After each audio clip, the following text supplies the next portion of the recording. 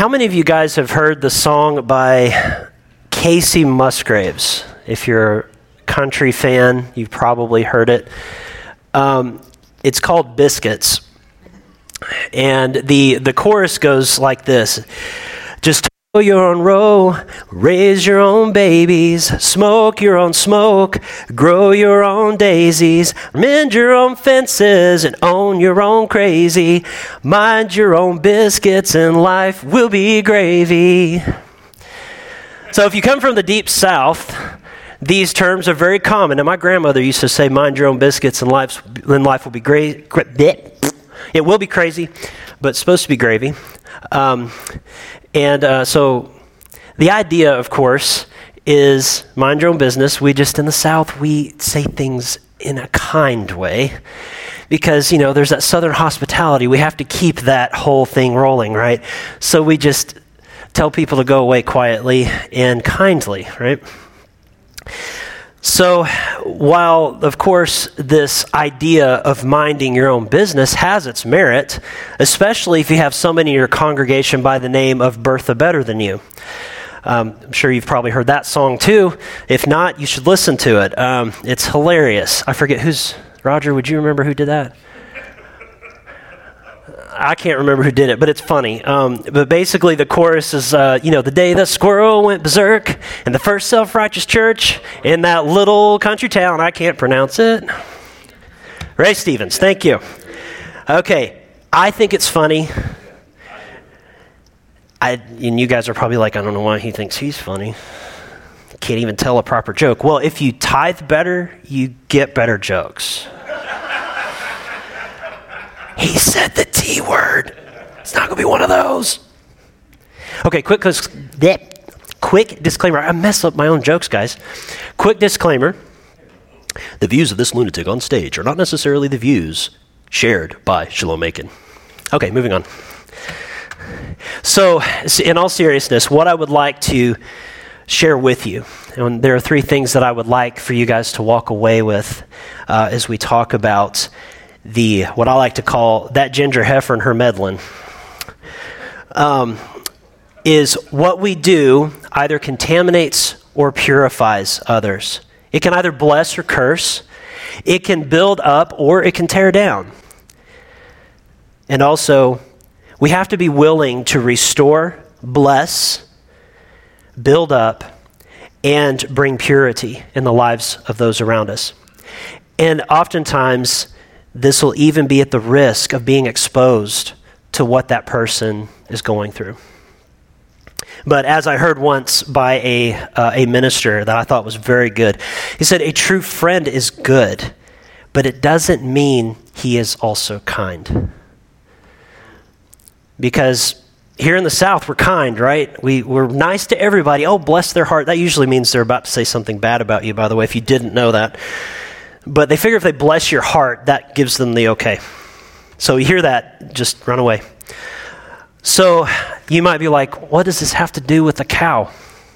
So as you might know, of course, if you've read the Torah portion this week, one of the most unusual, confusing, and as the sages say, supra-rational commands in the Torah. We are not given a reason. Hashem just says to do it. So it's the ashes of the red heifer. So just in case you didn't know, we're going to go ahead and read the portion, or not the whole thing, but this particular section, because I think it's important to actually hear what's done. I think it'll help what I'm trying to bumble out of my mouth make more sense. So in Numbers 19, beginning in verse 1, beginning, not beginning, it says, and Hashem spoke to Moses, saying, this is the statute of the Torah which Hashem commanded, saying, speak to Bnei Israel that they are to bring to you a flawless red heifer, on which there is no blemish and on which there has never been a yoke. Give her to Eleazar the Kohen, and he shall take her outside of the camp, and she is to be slaughtered in his presence. Then Eleazar the Kohen is to take some of the blood on his finger and sprinkle it 7 times toward the front of the tent of meeting. While watching, he is to burn the heifer, her hide, flesh, blood, and refuse. The Kohen is to take some of the cedar wood, hyssop, and scarlet wool, and cast them into the midst of the burning heifer. Afterward, the Kohen is to wash his clothes and to bathe his flesh with the water, and afterward he may come back into the camp.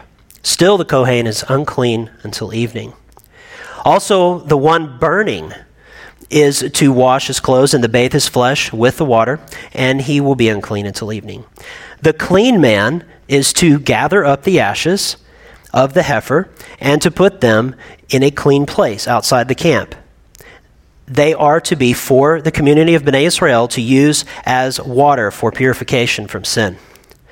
The one who gathers the heifer's ashes is also to wash his clothes as well, and to be unclean until evening. And it will be a permanent statute for Bnei Israel and for the outsider living among them. Whoever touches any dead body will be unclean for 7 days. He is to purify himself on the third and the seventh day. Then he will be clean. But if he does not purify himself on the third and seventh day, he will not be clean. Anyone touching the dead body of any man who does not purify himself defiles Hashem's tabernacle, and that person will be cut off from Israel. Therefore, because the cleansing water was not sprinkled on him, he is unclean, and his uncleanliness will remain on him. This is the Torah for whenever a person dies in a tent. Anyone entering the tent or anyone inside the tent will be unclean 7 days. Any open container not having a lid fastened to it will also be unclean. Anyone out in the field who touches a dead body, whether killed by the sword or killed by a natural cause, or touches a human bone or a grave, shall be unclean 7 days. For the unclean one, they are to take some of the ash of the burnt purification offering and pour some flesh water. They are to pour some fresh water into a jar.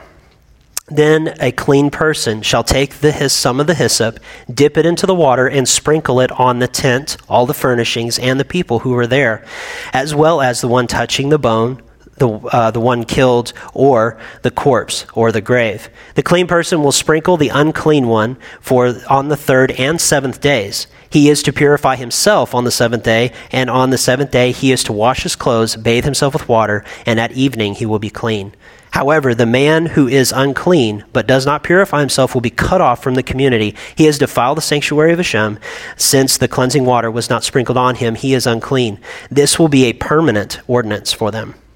The one sprinkling the cleansing water is also to wash his clothes, and anyone touching the cleansing water will be unclean until evening. Anything touched by the unclean person becomes unclean, and anyone touching it will be unclean until evening. And you're going, wow. So I really think, even though obviously there's no reason, obviously, this is the whole thing about the ashes of the red heifer, it doesn't say why. Well, this doesn't make any sense. So we're going to unpack it a little bit, see if maybe we can glean something from it. So one of the things that I wanted to emphasize before we get into that, though, is something that's very, very important when it comes to the offerings, when it comes to the sacrifices, when it comes to the temple rituals. We aren't exposed to that because there's no temple. Maybe be rebuilt soon in our days. But in the meantime, we have to learn as much as we can. And one thing that, of course, struck me with this translation that I was kind of surprised it translated that way is in verse 9, it calls it a purification from sin. Now, if you know anything about Judaism teaches that one of the highest mitzvahs, one of the most rewarding things that we can do for someone is to escort their dead body to the grave.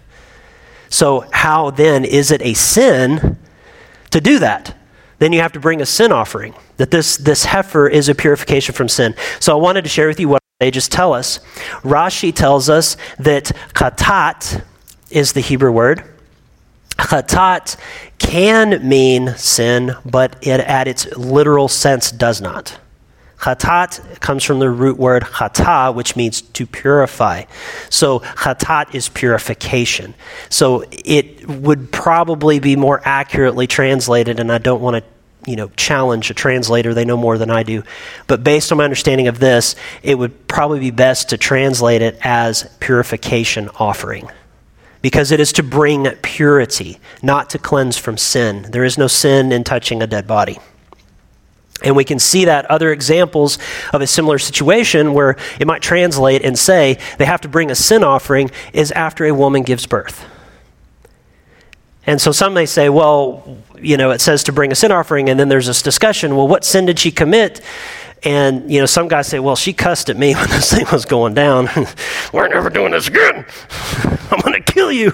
Now, I can say my wife did not say that. My wife is really weird. She's right in the middle of a contraction. She's like, how are you doing? I'm like, are you kidding me? You're asking me how I'm doing. No, I'm not breathing right now, but neither are you.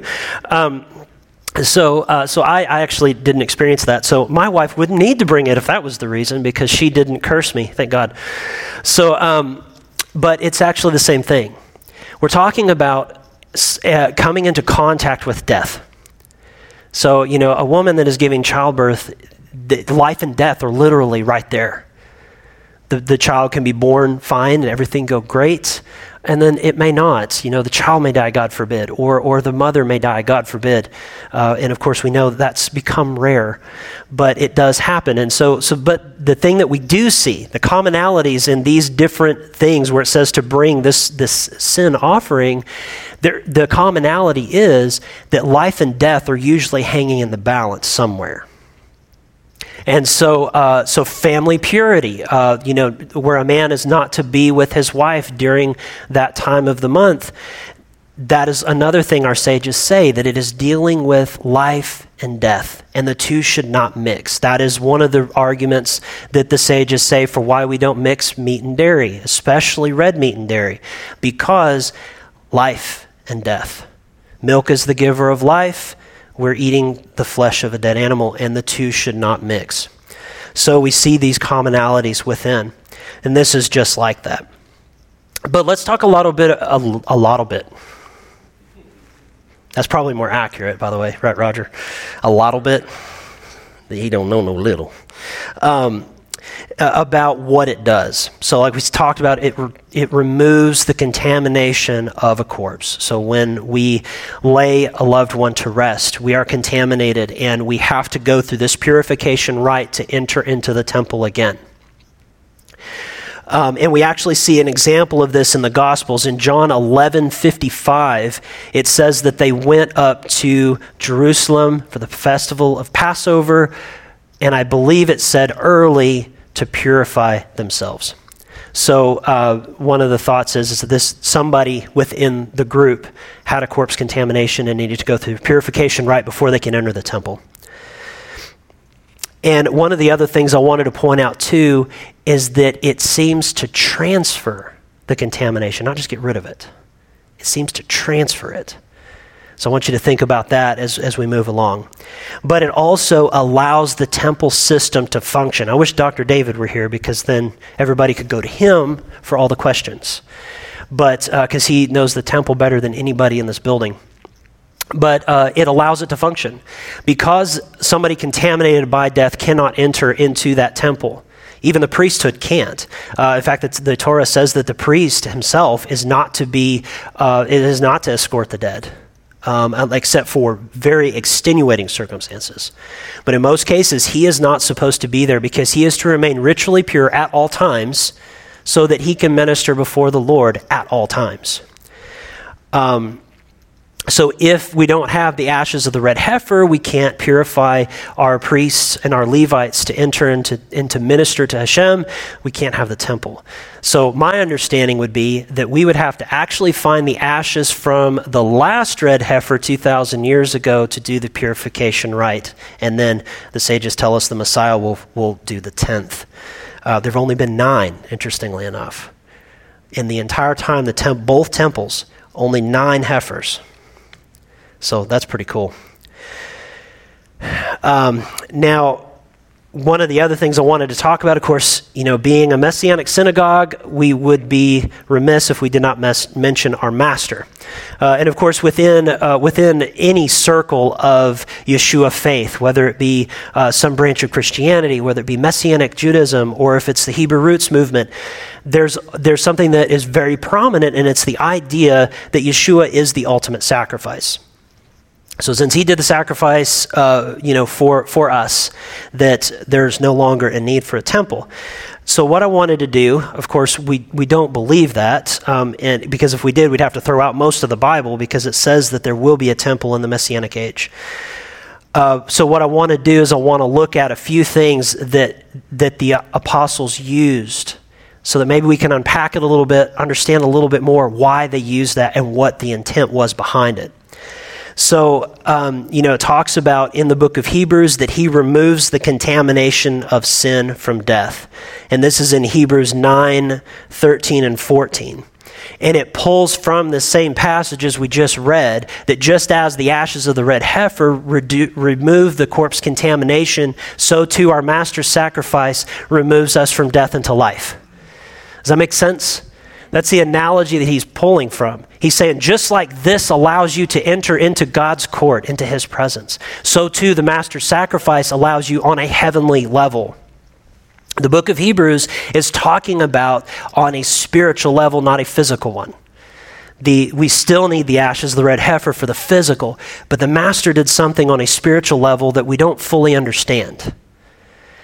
But that's what the writer of Hebrews is drawing the analogy from, is from this red heifer, and that it allows us to enter. Because remember what it said, the third and the seventh days are the days you're supposed to do it. And if you don't do it, you can't go into God's presence, into his house. You have to do it this way. And so what does the master say? I am the way, the truth, and the life. No man comes to the Father except through me. Just like the ashes of the red heifer.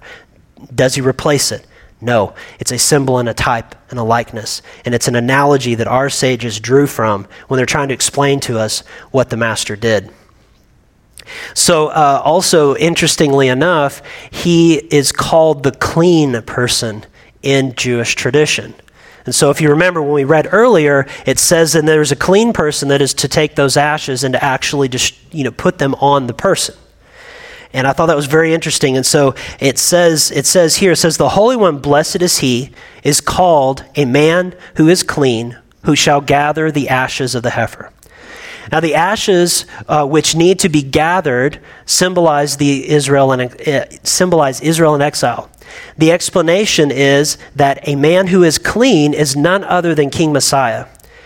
He is made unclean by the sickness and the strokes that have come upon him to atone for the iniquities of Israel, as it says in the Talmud in Sanhedrin 98a and b.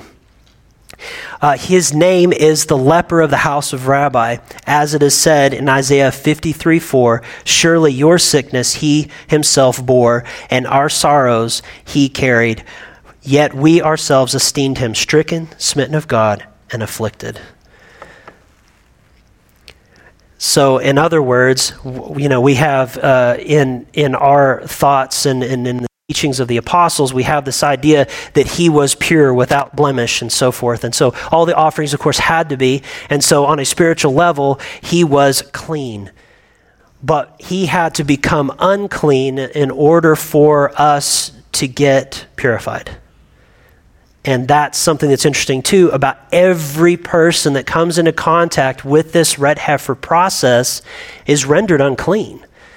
So the question is how can something that is providing cleanliness render the person who is doing the process unclean? Good question. So the other thing that I wanted to point out too was another.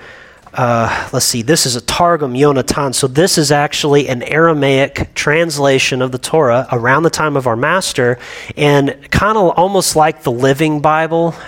Some of you might remember that. It wasn't an actual translation. It was kind of a paraphrase to make it a little more relatable. So this is kind of the same thing. And it's actually translating Ezekiel 36:25, and it says, "And I will forgive your sins, as though you had been purified by the waters of sprinkling and by the ashes of the heifer sin offering. You shall be cleansed of all your defilements. So I hope that's helping it go, it's starting to make sense. There's a pattern here. There's a likeness. Hashem is trying to show us something. And so in 2 Corinthians 6, Paul actually pulls from this same idea. So starting in verse 16, he says, "What agreement does God's temple have with idols? For we are the temple of the living God. Just as God said, I will dwell in them, and I will walk among them, and I will be their God, and they will be my people. Therefore, come out from among them, and be separate, as Hashem, says Hashem. And touch no unclean thing. Then I will take you in, and I will be a father to you, and you shall be my sons and daughters, says Hashem Tzebaot." So the idea is drawing close to God, getting it, coming into his presence, and doing it the way he says to. So I have 3 young children, and it probably becomes more challenging when they get older, especially when you get older. But you may have certain things that you want them to do. You give certain instructions. And then they decide, well, instead of cleaning my room, I'm going to go outside and I'm going to find these beautiful flowers to bring to my mother. Of course, mothers love this, right? But probably what they would love more is their kids actually do what they tell them, right? Well, Hashem has given us instructions. This is how I want you to approach me. This is how we can connect. So while the flowers are great, we need to connect this way. So the master, like I said before, like the red heifer, he purifies from mortality. Or we might say sin, which leads to death. So what can we learn from this? As I said, kind of alluding to before, the temple system is not about the consequences of sin. It's not about appeasing an angry, bloodthirsty, and vengeful God. It's about creating space for mortality and immortality to meet. But what about these sprinklings? So I asked you to remember the third and the seventh days. What are these about? So the sages actually told us something that I thought was pretty interesting. In Hosea 6:2, they pull from this, and they said this is dealing with the third day purification. So in Hosea 6:2, it says that after 2 days, he will revive us. On the third day, he will raise us up, and then we will live in his presence. So let us know, and let us strive to know Hashem. Like the dawn, his going forth is certain, and he will come to us like the latter rain, watering the earth. And so the sages say the third day is dealing with resurrection, where, we talk about it in our prayers. We talk about it in the apostolic writings about the resurrection of the dead. And of course, for us as believers in Yeshua, another thing that we can look at is maybe that's why the Master was raised on the third day. Because it's a type. It's for us, it's a foreshadowing. We look at it and we go, our sages told us that it would happen this way. And our Master being resurrected from the dead, being called the firstborn of the resurrection. And by that, I don't mean that he was just revived like the other people that have been raised from the dead in the past. This is a different resurrection. This resurrection is being brought from the corruptible to incorruptibility, as Paul says. Something that hasn't happened yet except for our Master. So the seventh day is dealing with the final redemption, the Messianic age. And so in 1 Corinthians, it talks about that. It says, we'll put on incorruptibility. We'll put on immortality. And so our sages tell us that's the image that they understood about why we do it on the seventh day. And, one of the things you probably noticed as we were reading through the passage is you noticed all of these different things that would render something unclean. If someone passed away in a house, or in this case it was a tent, that if there was an unopened container, it would receive contamination. And it also mentioned that if anybody touched something or someone else, there would be an uncleanliness transfer that would happen. And there were certain things that they had to do. Now, they didn't have to go and actually go through the purification rite that it talks about. That is the person that actually touched the dead body or was in the tent when the person passed away. So what I wanted to share with you about that is that what we do affects others. How we behave, how we carry ourselves, how we walk in God's word has an effect on others. It can actually contaminate them. But at the same time, it can also purify them. Because it takes a pure person to take the ashes and to sprinkle them on. And on top of that, that person has to be willing to be unclean until evening, which means he can't go into the temple until the next day. I just want you to think about that. Somebody is actually saying, you know what? I'm going to forego standing in the presence of my Creator so you can be clean. We have to do that. We can't just rely on somebody saying, mind your own biscuits, life will be gravy. It doesn't work that way. We have to restore one another. That's what Paul's saying when he says, bear one another's burdens. Why? No man can be an island. You cannot be pure and enter into the presence of God without a family of faith building you up, setting themselves aside and saying, you know what? I'm going to take my time off and I'm going to give it to you. I'm going to prepare those ashes. I'll be unclean till evening, but it's worth it because it restores you, because it allows you to enter back into God's presence. You can't enter until it's done. Me, I just have to wait till evening. It's okay. That's a mitzvah. That's a beautiful thing to do. And as I was reading this, I just was overwhelmed by that. I was like, wow. And I always had wondered, why in the world is everyone else unclean, including the priest, until evening? I don't know. Maybe that's what Hashem is trying to teach us. Maybe. That to restore one person, so many people need to be involved. So many people need to take part in that restoration. Otherwise, it can't happen. That's why we moved here. 700 miles to a place that my allergies have never been worse. I'm figuring everybody's going to think I have COVID. We shouldn't worry about that because, Kenneth Copeland got rid of it, right? Have you seen that video? Watch it. It's hilarious. Okay. It didn't work. No surprises there. Okay, I'll hush. One of the other things, too, that I would like to share, and I meant to do this earlier, one of my favorite rabbis that I like listening to is Rabbi Shlomo Fari. He is from Syria, lived in Jerusalem. He's now a Sephardic rabbi in Manhattan. But he teaches in such a beautiful way. He's just a few years older than me. But he talks to these people who probably are quite a bit older than him, but less learned most likely. But he always talks to them in such a loving and respectful way. He calls them Rabotai, which means my rabbis. He's talking to his congregants, my rabbis. And when I look at every one of you, now I don't know you guys, I'm sure I learned something, I promise, but for the people that I've been with for several years, I look at every one of you and I see something I can learn from.